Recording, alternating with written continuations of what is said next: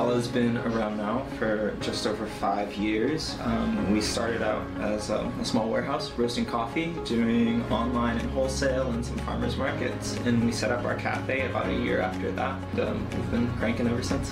When we started Tala, I was also still serving at Shig, and actually the first couple of years of Tala, it was hard for me to, I would do student ministries and see God moving and all these kids really, being excited about faith, and then I'd go to work and be putting out muffins and serving lattes, and for me it was hard to see God in my work here as much as I could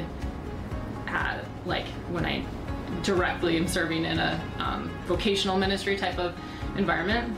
I grew up in a missions family, living overseas in Asia for my whole upbringing. It's a different environment, not being on a missions field overseas in the same way. I equally love and celebrate it as much. I believe all work is missions oriented, regardless of whether or not it's in a church setting or it's sweeping floors or writing tax reports. I think one of the things that we've seen as an impact in the community has been almost really covert. We've had people walk in and just say, literally, I don't know why I feel this way, but I feel like this place is so welcoming and so I can be myself here. And it's just interesting to hear from people who, they don't know we're Christians and they're not Christians and they're not saying it from that perspective, but they do sort of immediately feel welcome and they can be themselves and they can sort of find a community. And I don't even know why. I mean, we are intentional and we have great customer service and all of those things, but a lot of it, I think, is just the light of the Spirit. We want to be Christ in our workplace, and the fact that we get to do this coffee shop, meet people from all different walks of life, all different backgrounds, people that I would never necessarily meet in a church setting, I get to meet and do life with. I think one thing the church can do to help is to just keep showing up, not only to our cafe, but to other places. And I think, a lot of people are intimidated to walk into a church, and in a way that they're not intimidated to walk into a cafe. And the cafe is a community center. It's a place where people from all walks of life are happy and willing to walk in and feel really at home. You can stand in line next to somebody you would never meet in any other circumstance, and certainly never in a church. I'm Stefan. And I'm Joanna. We are small business owners, and there is work to be done.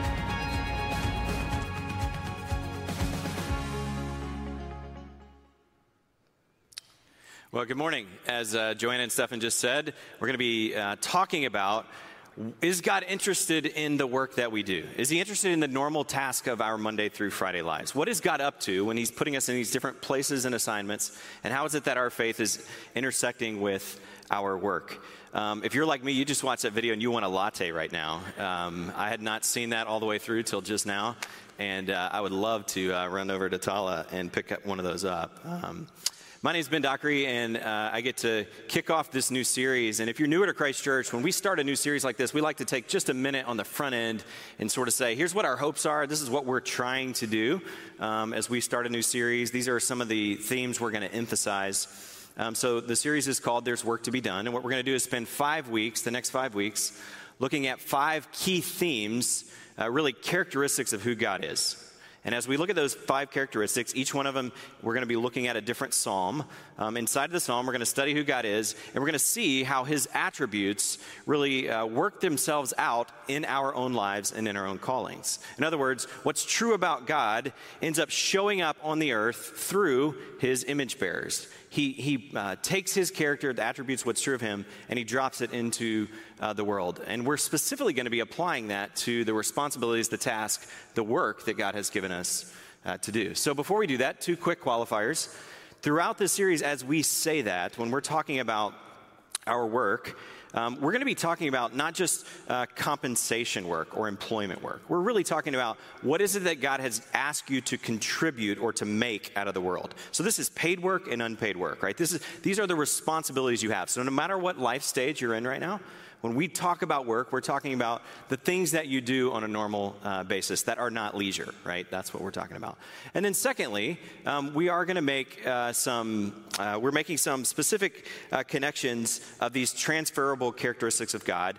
And we're going to try to do that each week by applying the key theme, today is goodness, to different sectors of society. And we're doing our best at this, but you're going to know better than we are. And when you discuss this in your small group, you're going to see how it applies to your work maybe better than we can actually do ourselves. So in the next 5 weeks, the 5 themes we're going to look at today is the theme of goodness.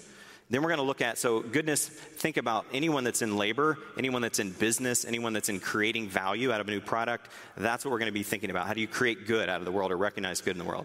Then we're going to be talking about justice next week. So those of you that maybe are in government or in attorneys or social workers that are standing up for justice, we're going to look at that. And then third, we're going to be looking at beauty. So those of you who are artists or maybe designers, those of you who are architects, we're going to be focusing on the application in that way. Fourth, compassion. So maybe you're work in the medical field or pharmaceuticals, maybe you take care of an aging parent, maybe you take care of young children. How does compassion drop down out of heaven into the earth through the work that you're doing? And then lastly, we'll look at wisdom.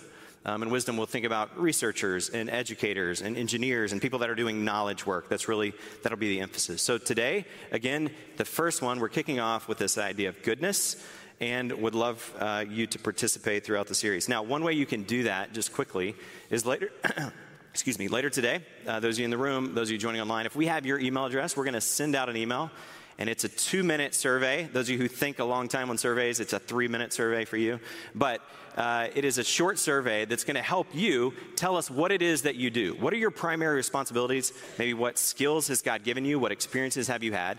And when you do that, it'll help us through the coming weeks and months to curate and create resources that we can send that might be interesting to you in the field of work that you do. And so we'd love to get some feedback from you on that survey. It will help us put together even the rest of this series, okay? So, having said that, if you have your Bibles, we're going to be in Psalm chapter 65. Psalm chapter 65. If you're in the room and you're using one of the paper Bibles underneath, that's page 569.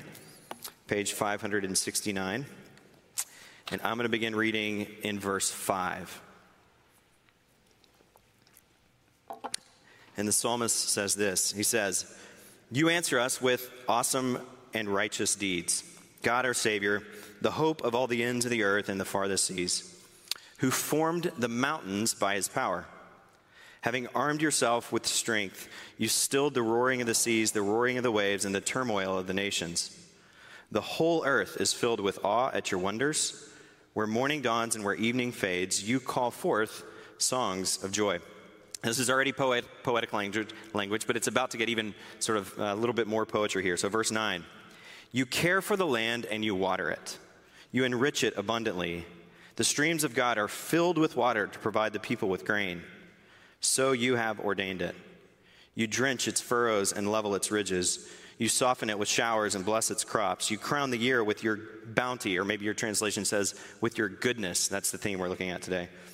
"Your carts overflow with abundance. The grasslands of the wilderness overflow. The hills are clothed with gladness. The meadows are covered with flocks, and the valleys are mantled with grain.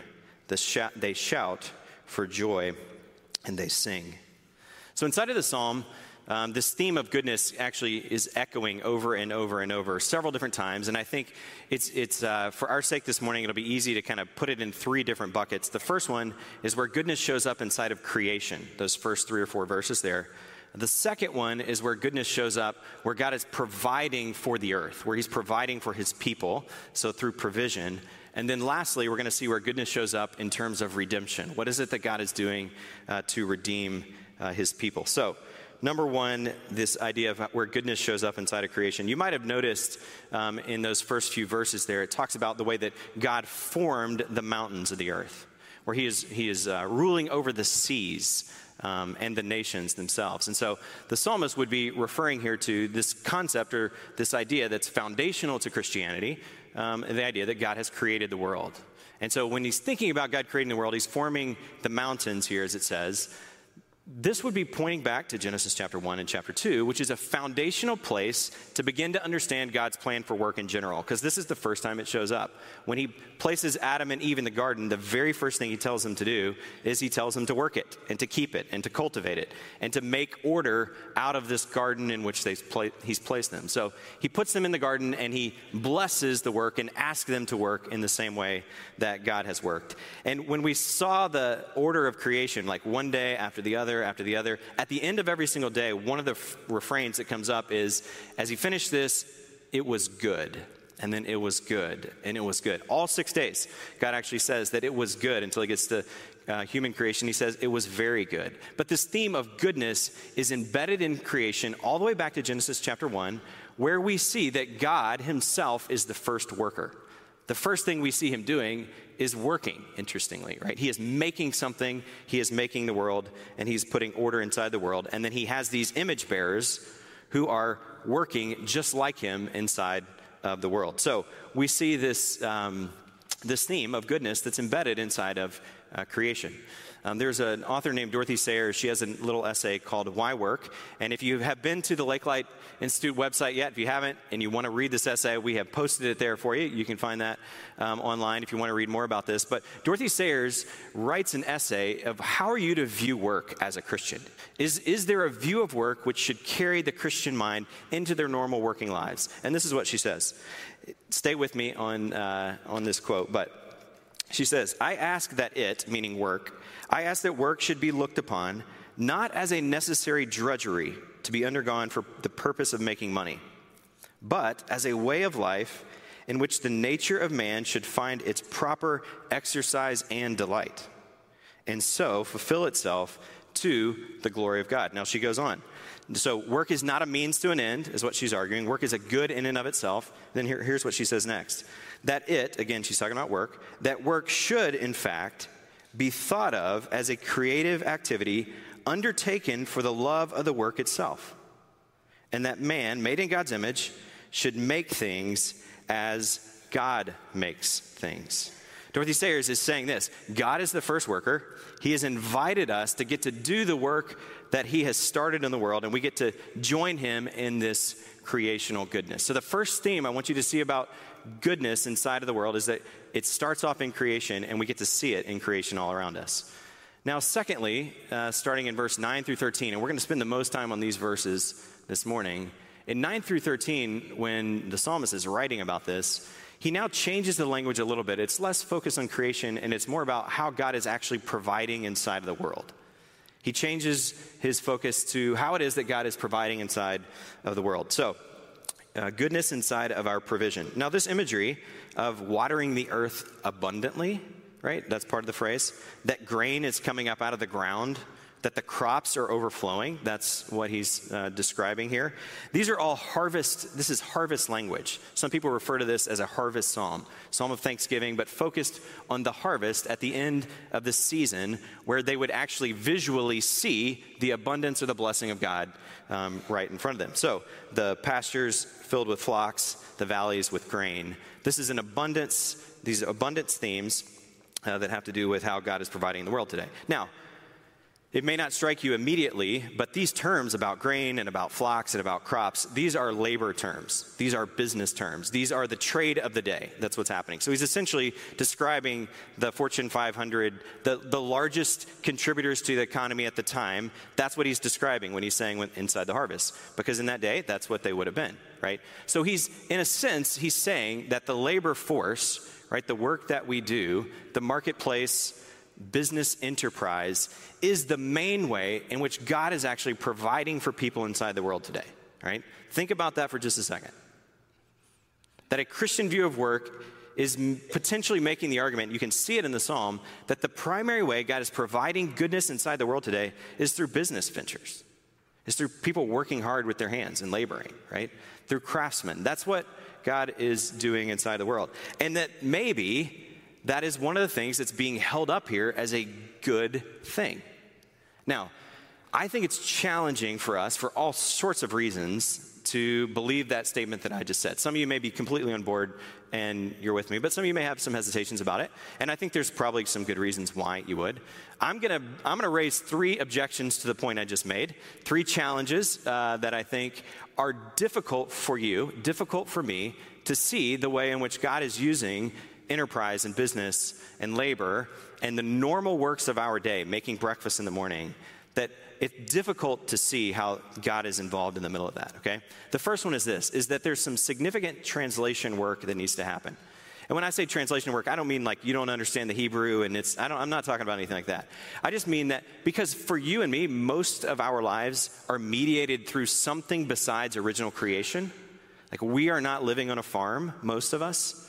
So because we're not living in a place where our hands go get the work of the day and feed ourselves that way, it's all mediated through something else, right? It's through a screen, it's through a car, it's through a coffee pot, it's through something else. And because it's mediated, you have to do some extra translation work to see how God is involved in the middle of those things. Now, I had a breakthrough moment when this made much more sense to me. When someone, an author did a thought experiment on this, and I'm going to do it with you this morning. And then he said this: what if we went back to Adam and Eve, and somehow I brought Adam and Eve, those of you joining us online, we're in Lake Forest, if I dropped Adam and Eve right here on the platform with me this morning at Christ Church, right?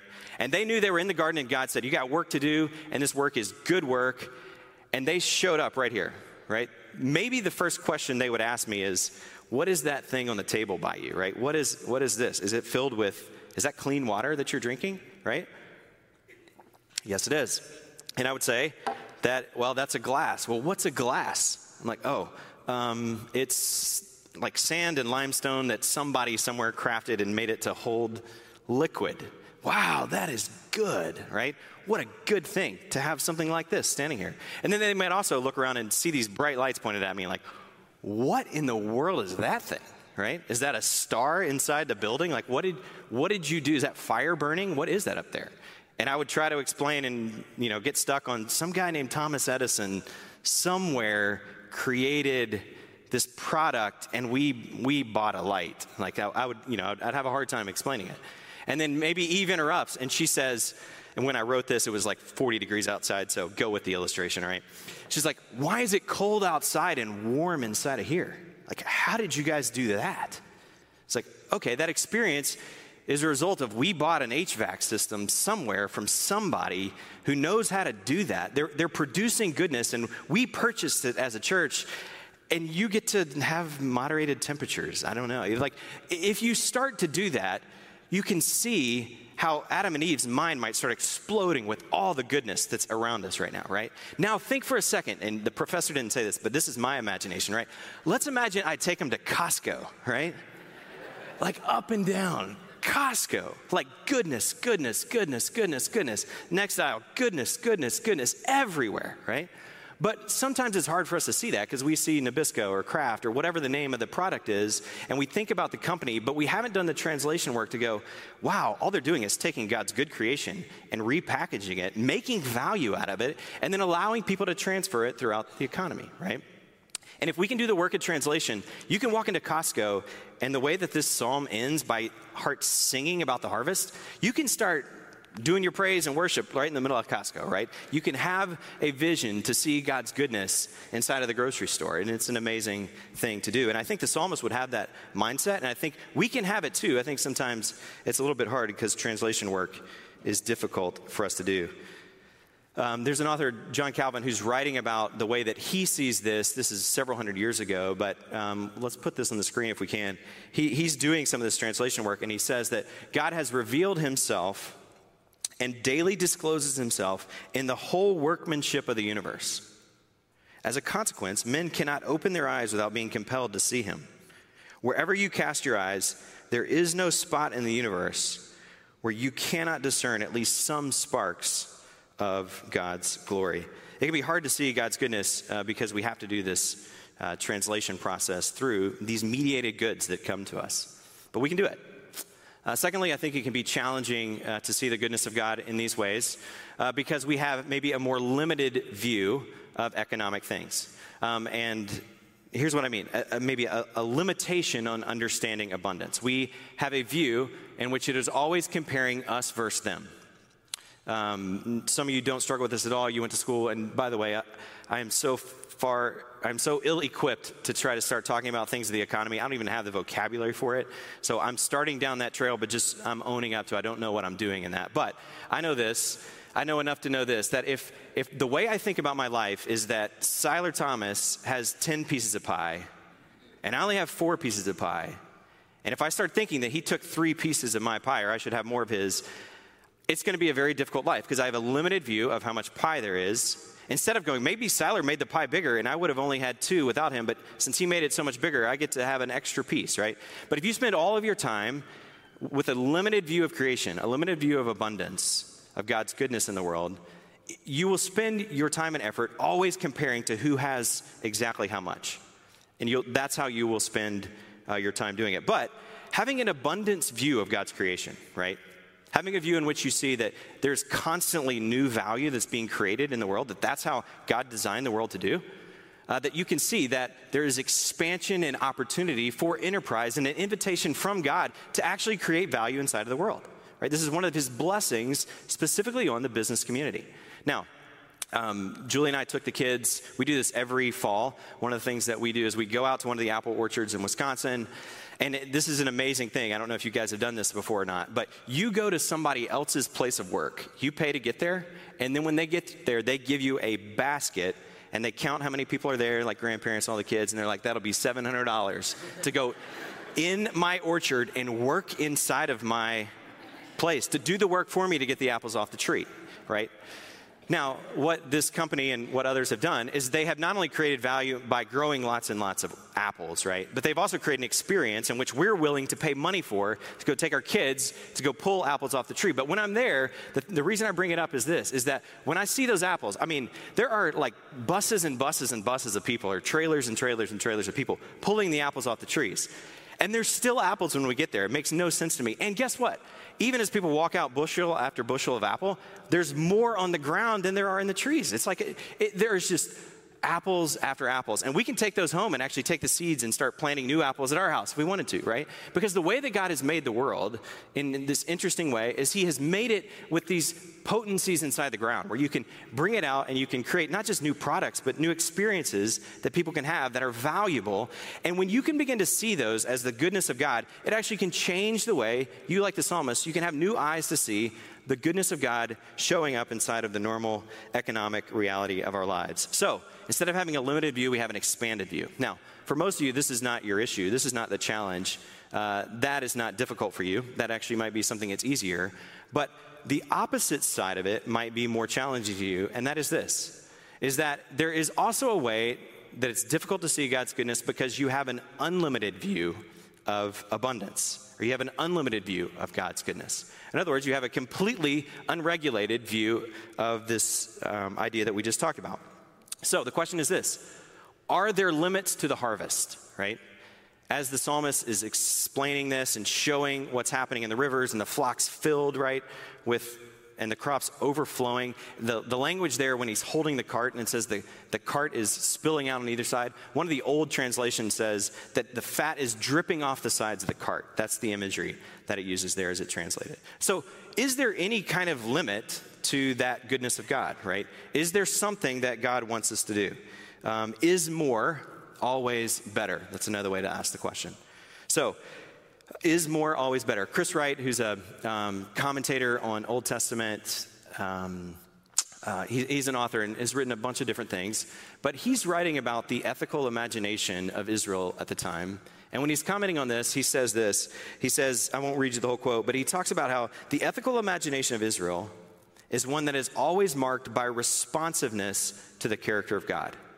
So in other words, the people of God are looking to God. What is God like? And that's what I'm supposed to be like in the calling that he's given me.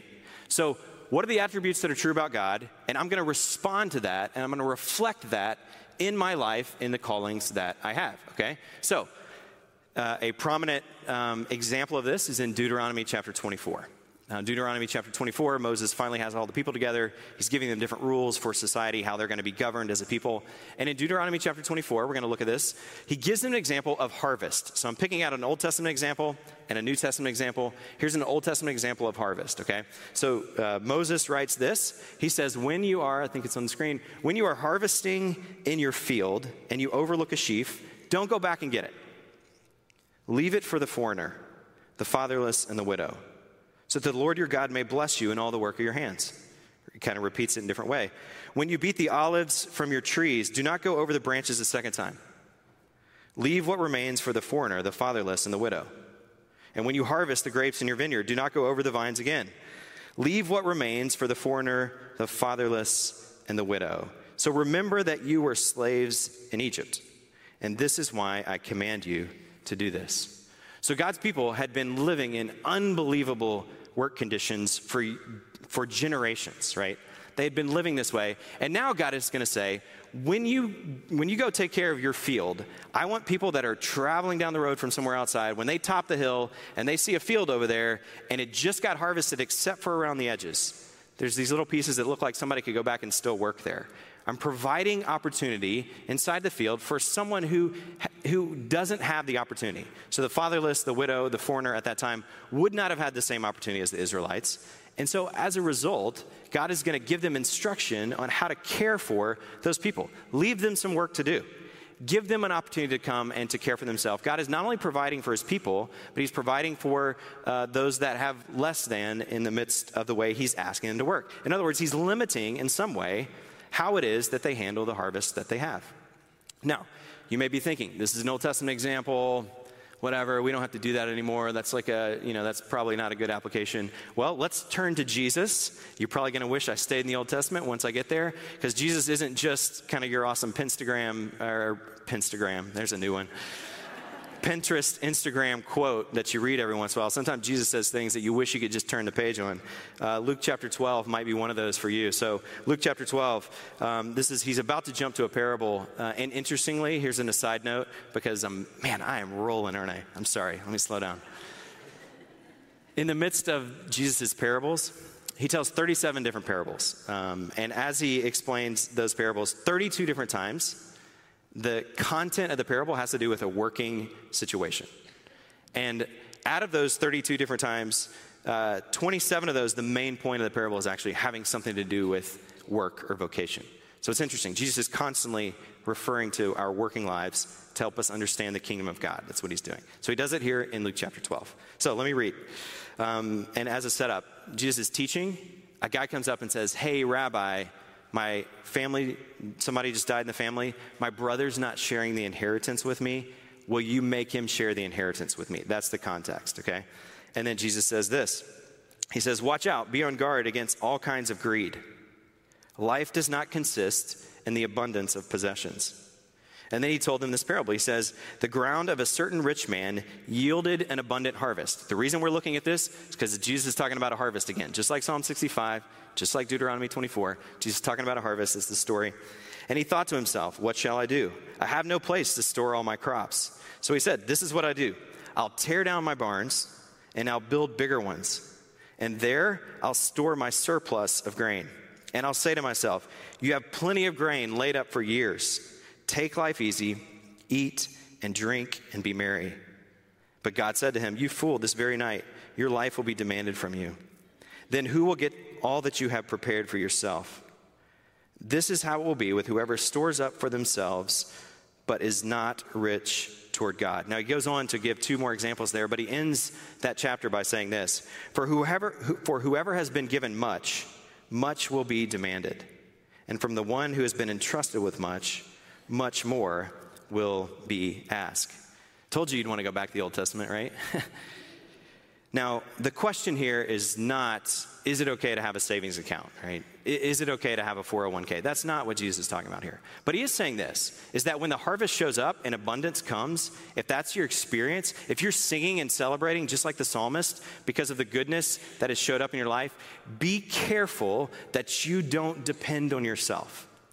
Because what the person in the parable is doing is they're saying, I've got everything I need and I can completely make my life about myself right now.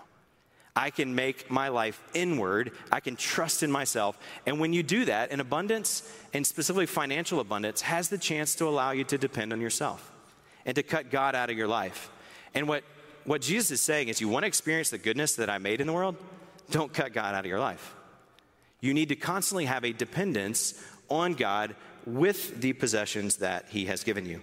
One of the reasons that I love Christ Church is because people that have experienced some of these harvest times are so generous with what they have.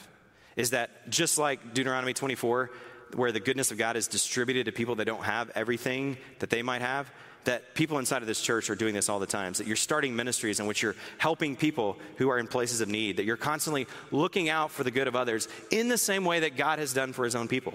And in doing that, we are replicating, we're taking his character and we're like scattering it throughout the world, right? One of the ways to think about this is being light inside of the darkness.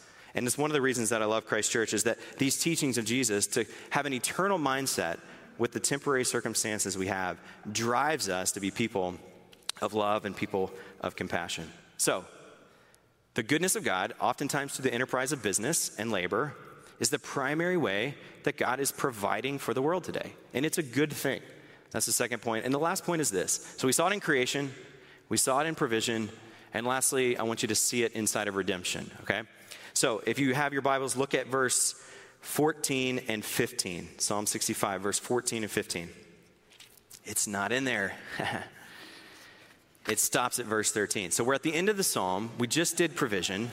But now I want to talk about redemption like a good pastor, right? I want to move on past the harvest. But here's what I did. I skipped verses 1 through 4. And I intentionally skipped verses 1 through 4 because I want you to see this. How is it that you actually buy into this vision of the world, this view of work that God is laying out? Like, how do you take on the mindset of the psalmist? And specifically, how do you do it when it's not times of abundance, right?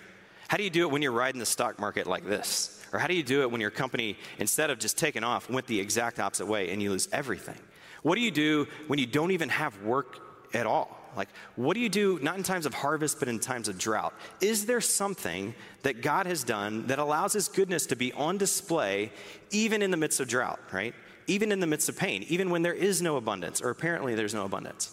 Well, I think the psalmist is aware of that, and I think it's actually the foundation in which he launches into the rest of the psalm. So I didn't put the verses on the screen, but I'll just tell you what he says. When he invites them in Psalm 1 there, he talks about being overwhelmed by the reality of his own sin and rebellion before God. And he says, when I have prayers and I experience the sin and the challenge of life, I run to God, and God is a God who forgives me.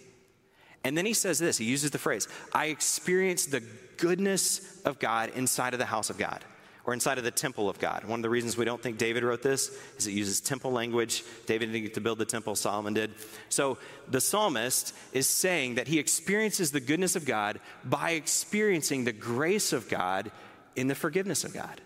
In other words, God's goodness, that doesn't change. It doesn't ride the economy up and down at all. Day in and day out, his mercy is new. His goodness is experienced by coming to him and experiencing the forgiveness that's offered inside of Jesus. When I was preparing for this sermon, I called several different people. One of them was someone who works in finance in the area, and I was saying, hey, we're going to get to talk about this, Psalm 65. What advice do you have for Christ Church? You know, what would you say if you got to stand up here and do this? And he thought about it for several days, actually, and got back to me. And when he got back to me, he said this. And he's someone who has been very successful. And he said that I think the reality when I think about God's goodness and my workplace is that for me, oftentimes, I find my identity in the work that I do. And when I'm successful at work and my boss thinks I'm doing a good job, that's really when I know who I am.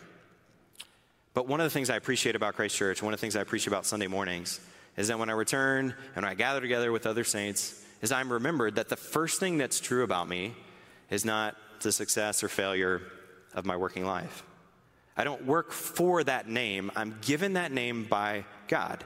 I'm loved by God. I'm called a child of God. And because I'm called a child of God, and that doesn't change, because I experience that goodness every single day, then I can go and work for the good and the glory of God. Then because of who I am, the security I have there, then I'm free to go work and be creative and create value and come up with new ideas and take off on enterprises and maybe take some risk because of the name I have, experiencing the goodness and forgiveness of Jesus in redemption. That's how I can go out and work in the world. And I think his advice is good advice. And I want to close with it.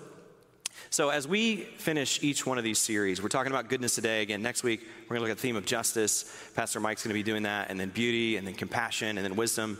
At the end of each one, we've selected a prayer to pray specifically for someone inside of one of these industries. And so today, we're going to be praying for those of you who might work in the financial services area. And we partner with a group who's written a bunch of these different prayers for specific callings and different careers. And so as we close today, I'm just going to read this prayer. If you know someone who serves in this industry, you can pray for them, kind of pray with me along that to this end. But there's work to be done. There's good work to be done. God has invited you into it, and he's working through you to bring about his name on the earth. So pray with me if you would. Lord, you are the supplier of all the resources that we have. You have made us stewards, cultivators, administrators of your creation. We pray for all the professionals in financial services industry. May they use their capacities and gifts to faithfully administer the resources they're given to serve their community through economic activity. God, may those in this industry be honest and truthful. May they be transparent in their business interactions and have wisdom in their deals and their decisions. May they reflect your image as both creator and sustainer of all things. Help them to avoid temptation, to engage in dishonest practices or selfish tendencies, which would exploit instead of serve others. God, we pray that your love would guide their relationships with coworkers, with clients and customers. We pray that in their work, they would see their calling to be responsible fiduciaries.